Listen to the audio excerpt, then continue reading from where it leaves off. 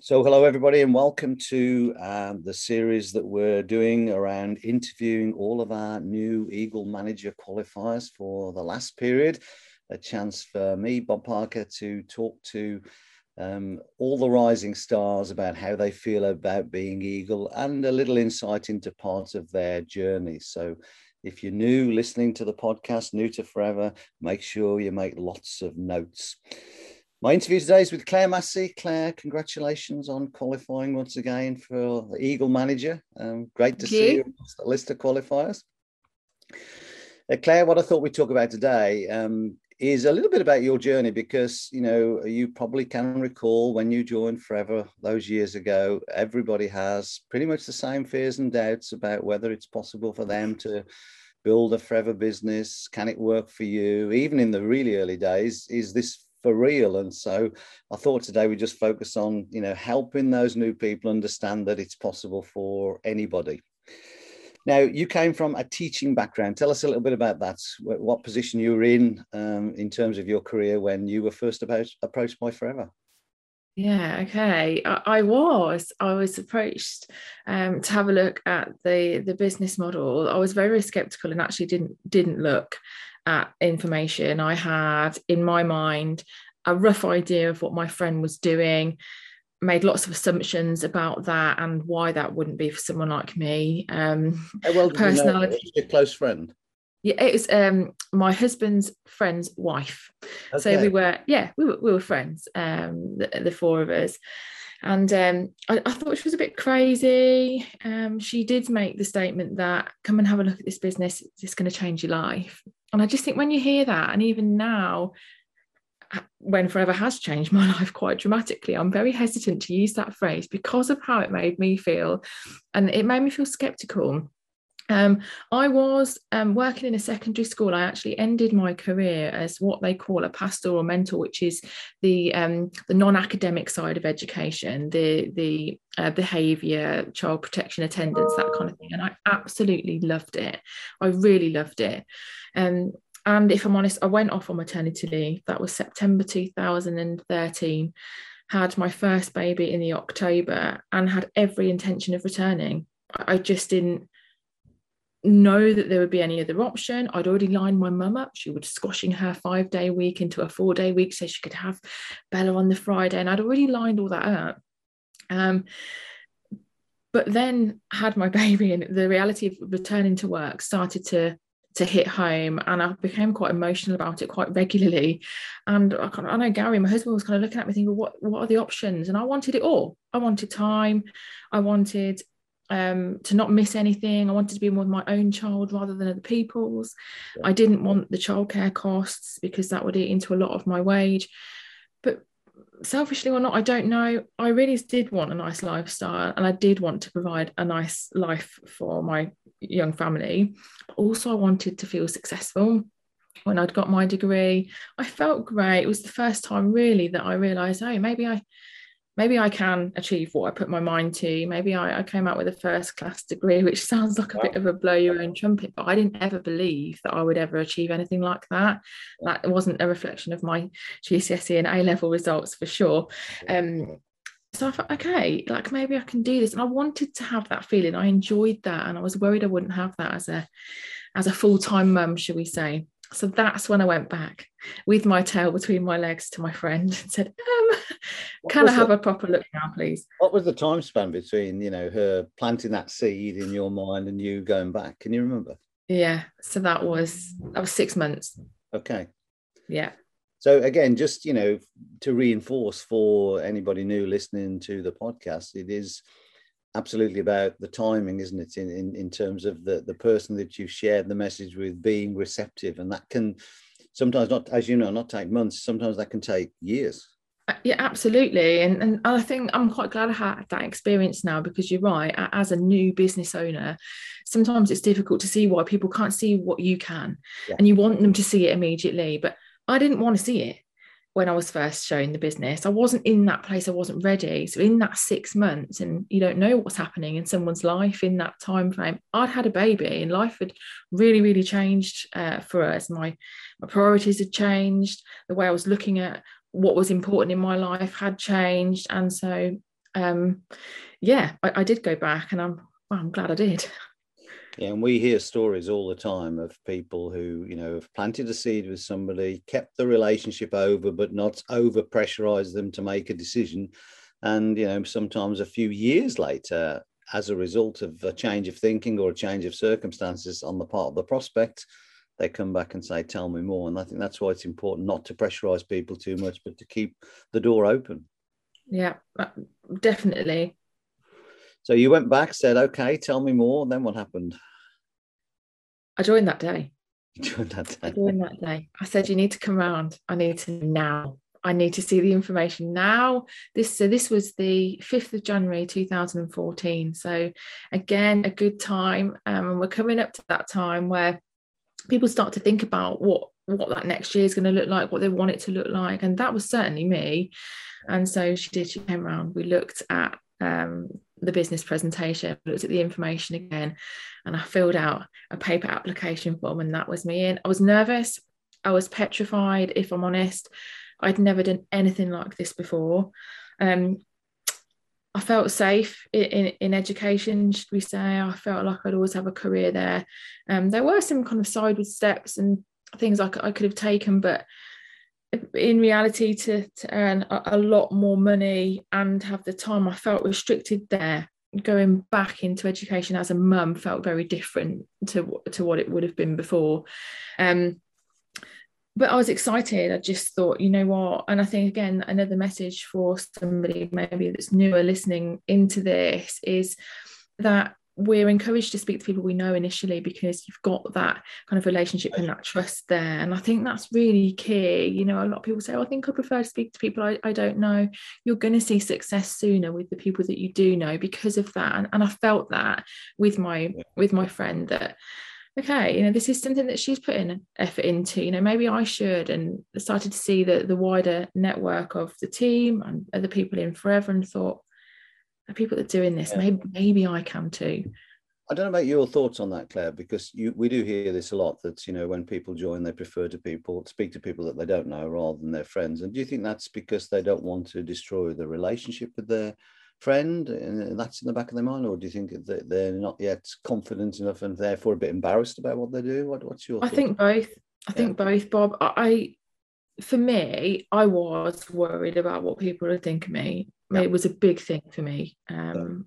People really close to me, my mum, my good friends, and then people slightly wider as well. Certainly, if I was going to kind of put myself out there on social media a little bit and let people know that I was excited about something new, that felt like a really big thing to do. And would people be talking about me or judging me, perhaps? Yeah. But also, I really quickly realised that building my business, although we're following a business model, how I conduct myself is completely in my control. And so then I started to grasp that actually I'm not going to be hassling people or breaking relationships through asking them to look at the product or the business.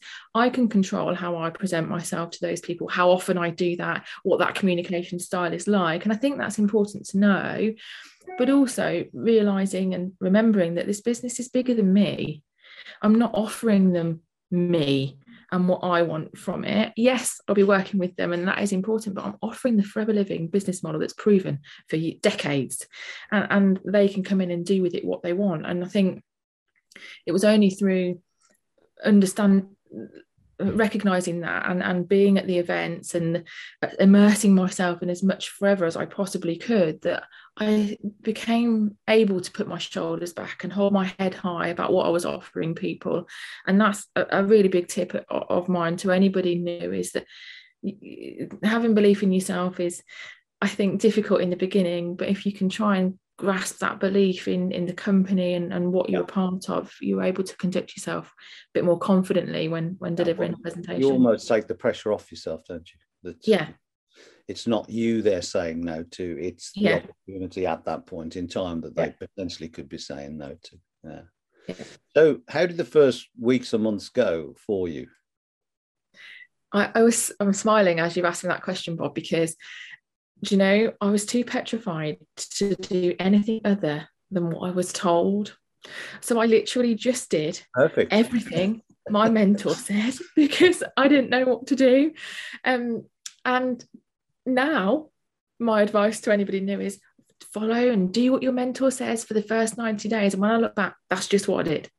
That is what I did. I held some launches where I was shown and coached on how to get the product out to people.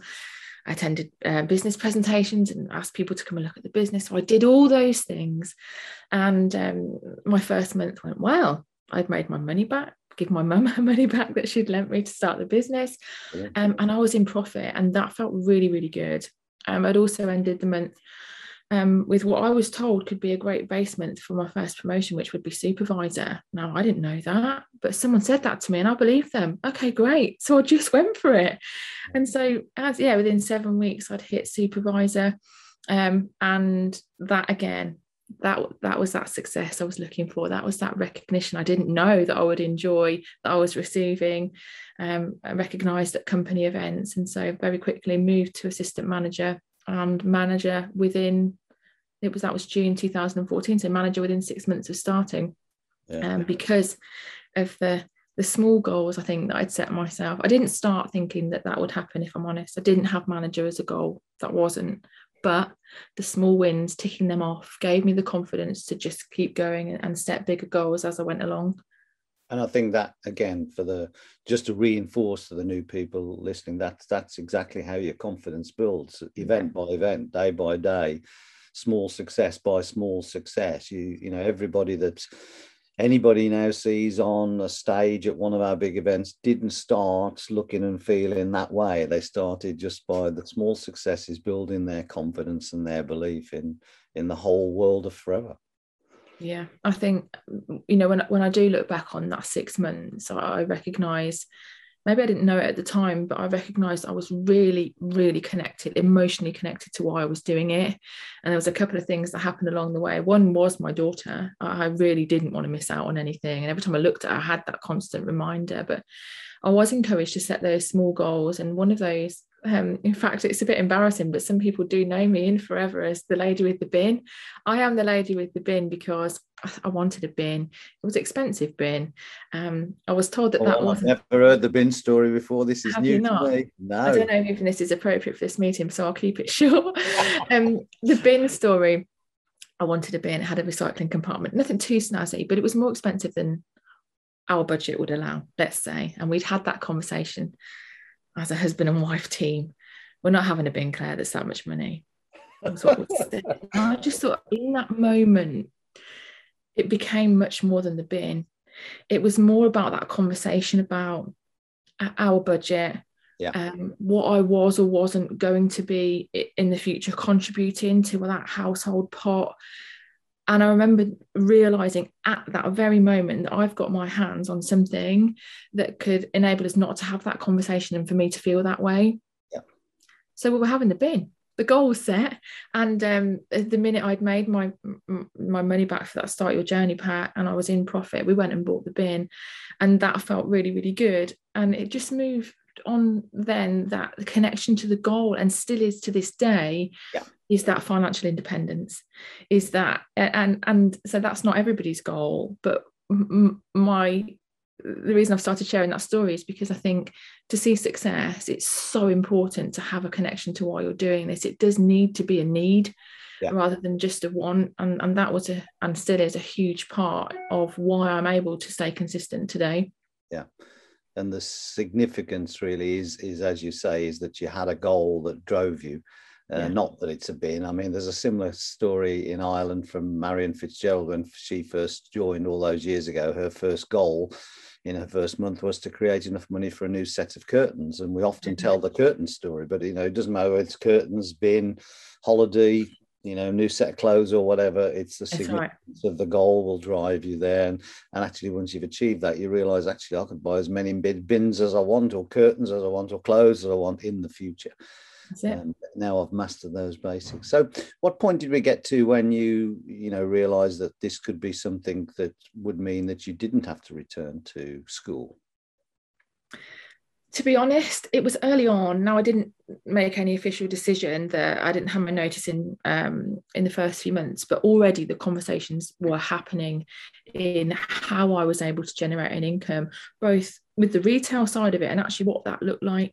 Started to look at how much money I would be earning from my education job, how much would be going out in childcare, and how easily I was able to make that money up through product evenings, through selling a C9, for example. We started to look at the profit, and I just remember thinking, this is a no-brainer for me.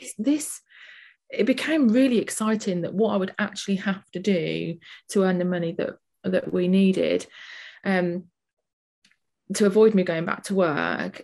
I knew then that my focus needed to be on Forever, and that because at that point I was a supervisor, the next step was assistant manager. I felt really excited to get there then, and it was that pay, it was my assistant manager pay, that I remember my husband saying, "What, really?" I was like, yeah.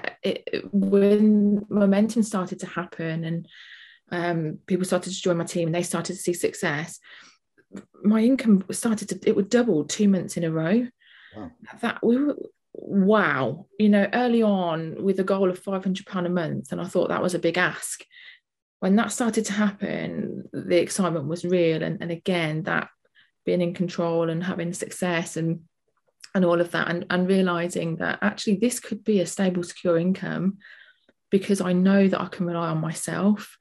And when I looked back at that 6 months that I'd worked hard for, it's very different to a day job. It's very different to a contracted job description that you have, realizing then that you're in control of that, and that you need to be having a contract with yourself to say, this is the amount of time and effort that I'm going to commit. This is my job description in my business.